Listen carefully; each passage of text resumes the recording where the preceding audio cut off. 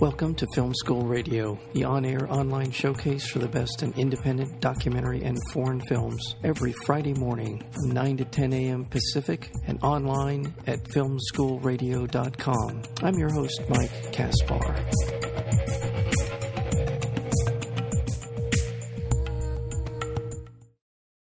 We're very fortunate to have with us today the director of a wonderful new film called Gook, and it's been screening in various festivals, including here in Los Angeles for the Asian Pacific Film Festival, award-winning film, and second feature film by the director Justin Chon. And let me give you a quick summation of what the film is about.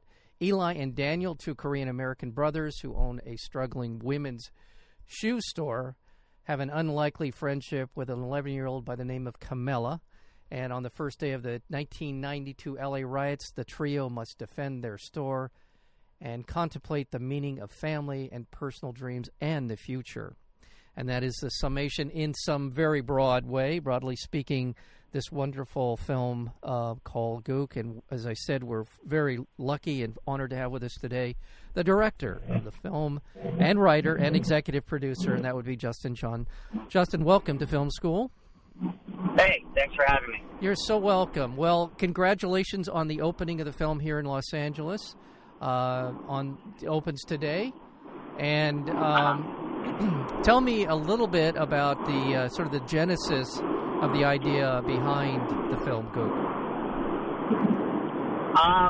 Yeah, I mean, my parents, my dad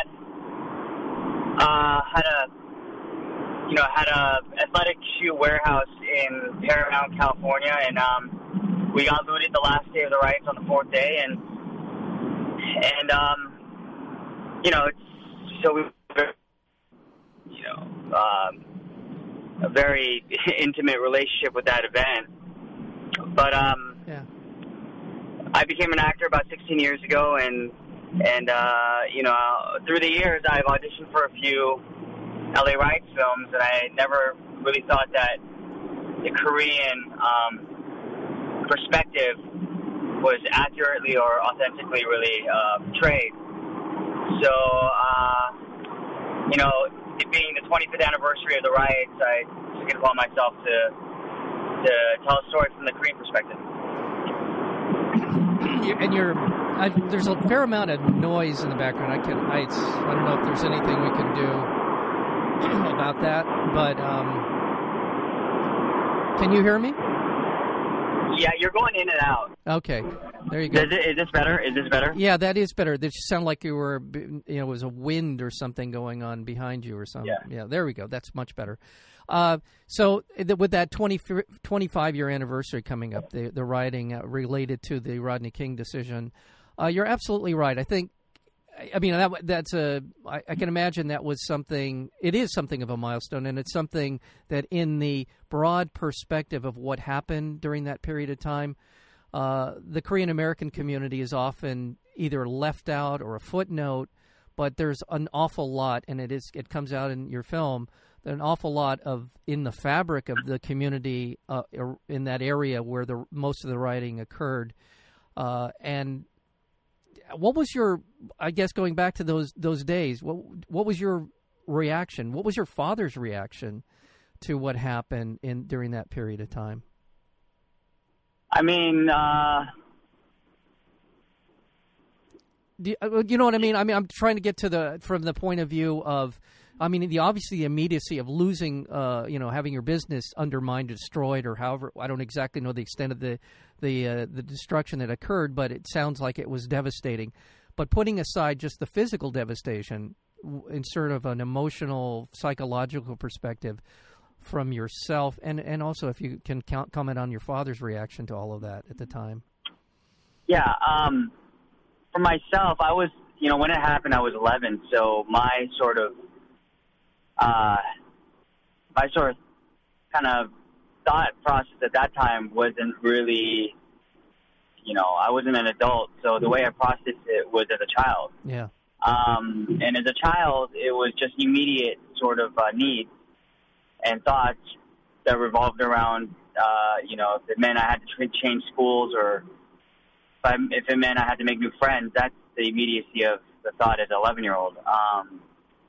But it was just confusing. I mean, as a kid, because you don't understand. You understand that it's, you know, Korean businesses are getting destroyed because of the racial conflict at that time between and Koreans. But you don't really process it in the same way. You just know that something bad is happening. Yeah. As for my dad,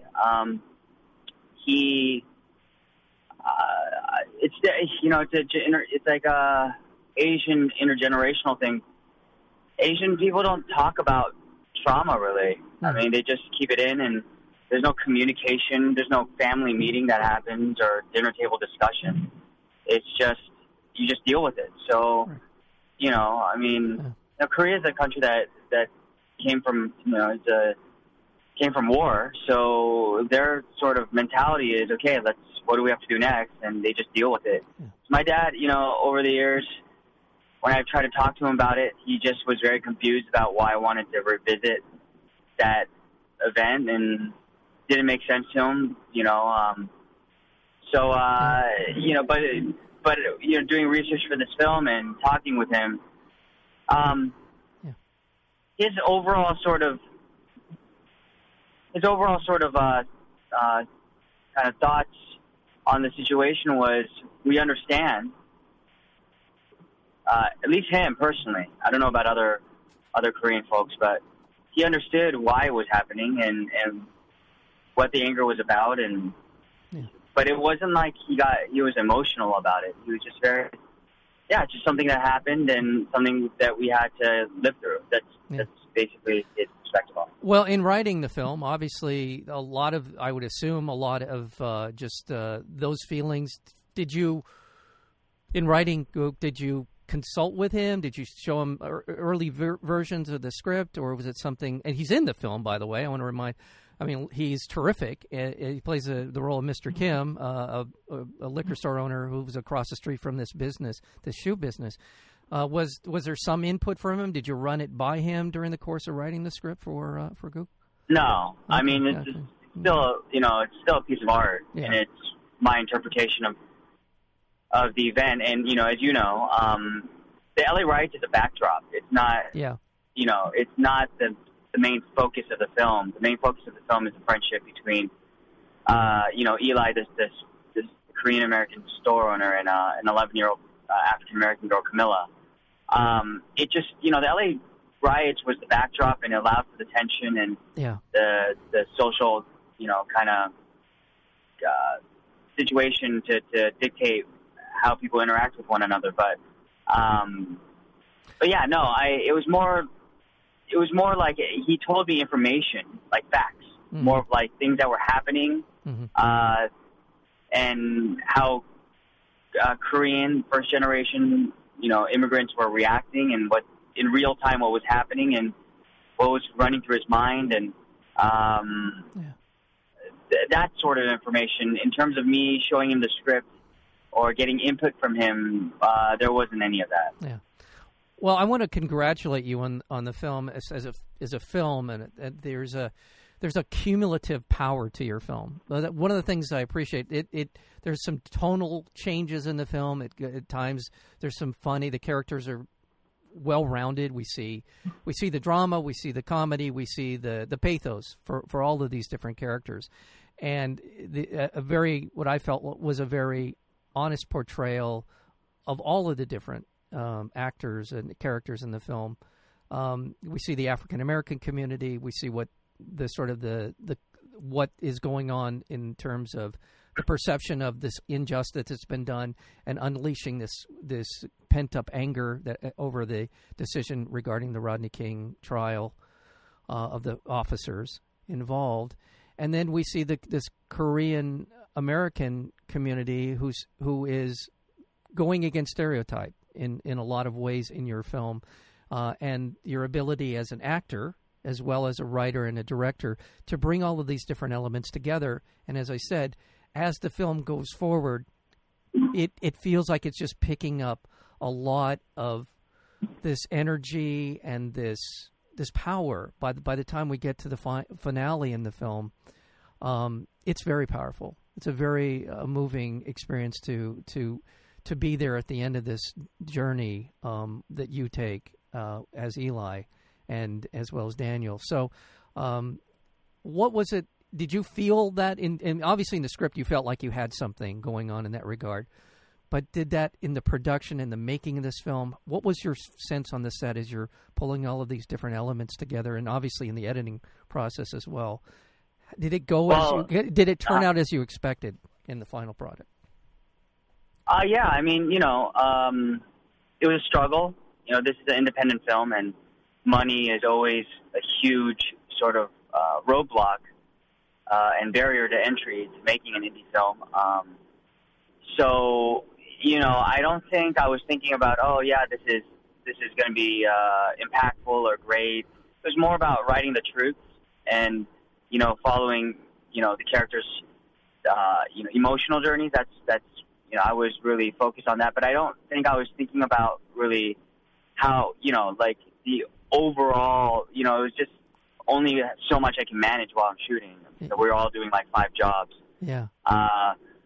But, it was by design, and, a lot of people think we improv a lot in the film, but we didn't. I mean, most of that was scripted. It's just that we did like close to 2 months of rehearsal before we even stepped on set. So,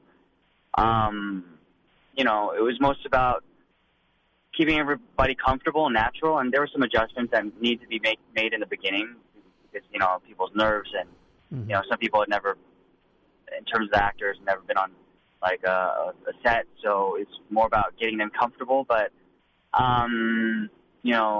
in terms of the editing, it was a process, but I had 2 editors editing while we shot, so I can, because I'm in the film, so I need to be able to see, like, if we're hitting all the marks.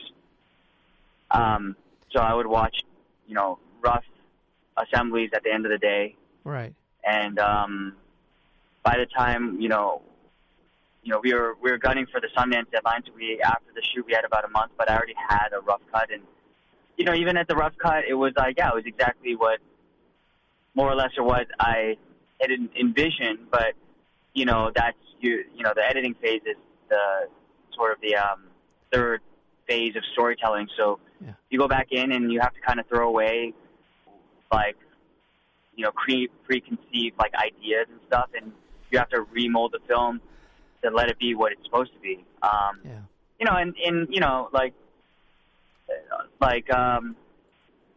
Filmmakers all know, like, there's 3 sort of stages. The script phase, you envision it, then in the production phase, you sort of tool and, let it go where it needs to, and then in the editing, you do that again. So each phase, I just made sure that, I let it breathe. I didn't, I think the organic nature that you feel in the film is because I allow for things to happen. I'm not like such a stickler about,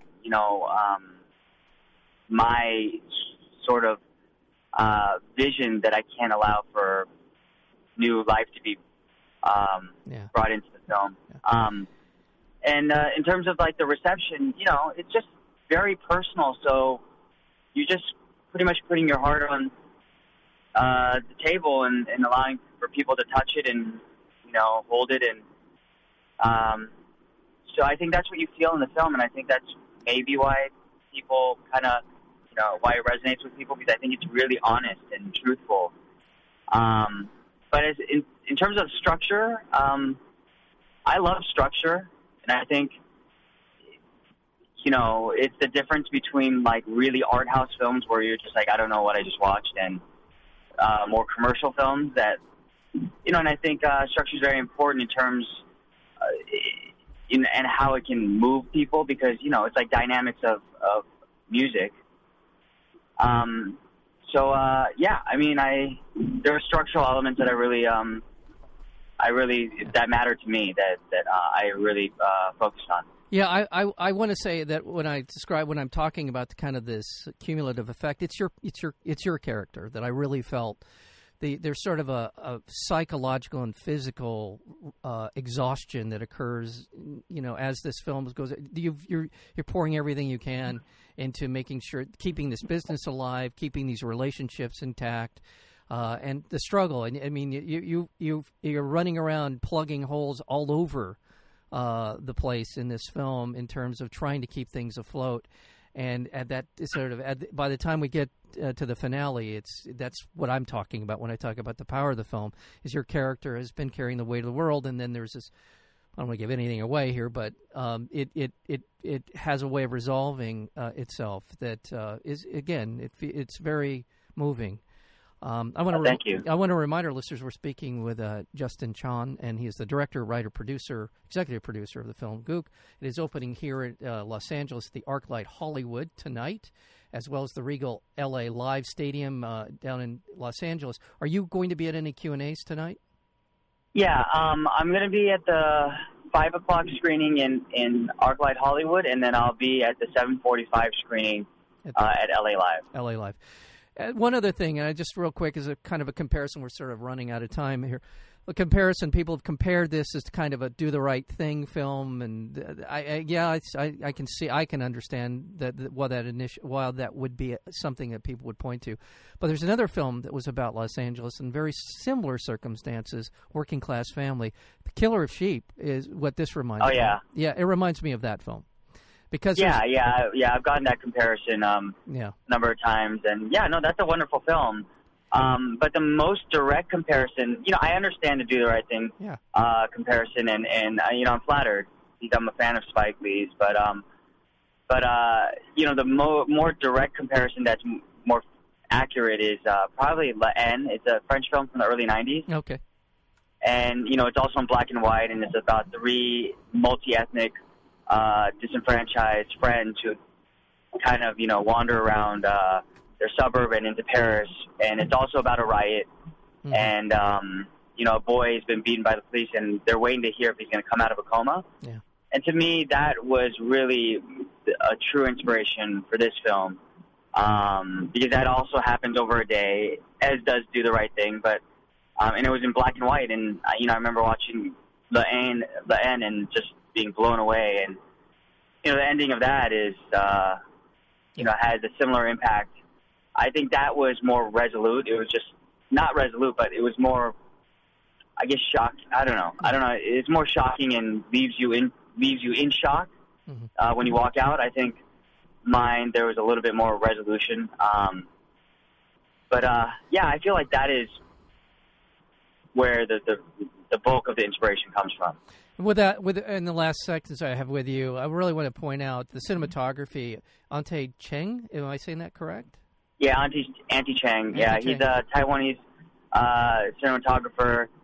And for behind the camera, I hired a completely diverse crew, which was very important to me. And Ante was part of the. I do a lot of experimental shorts, and he's somebody I met through one of the shorts I was in, and he's actually still a USC grad student. He has 1 semester left, and it's a great look. I think he did a wonderful job, and when we first did he brought some comps, which stands for comparisons with other films. He brought stills of Schindler's List.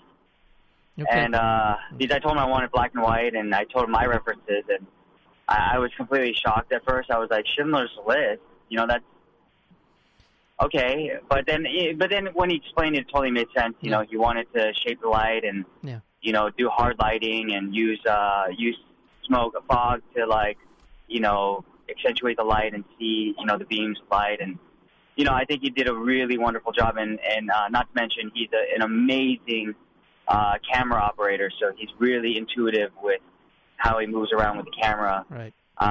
Which I love. I mean, that's and we, No, I would point out inside, outside, dark, day, night. All of those are elements in the film, and there's a consistency of the look, and those are always things that I look for in a film, and he does that very effectively, and everyone looks good in frame. It's a very well shot film as well. So, congratulations, Justin. I wish we had a lot more time. I'm just unfortunately out of time for this edition. But all the best to you. Again, I want to point out that the film is opening today here in Los Angeles at the ArcLight Theater here in Los Angeles, as well as the LA Live downtown. And you're there at ArcLight for the which screening? You just told me and I forgot. ArcLight 5 o'clock screening, and then LA Live 7:45. 7:45. Congratulations. Please come back. I know you have a lot more films in you, so I look forward to those and hope you find time to come back and join us on Film School. Thank you so much. Awesome. Thanks.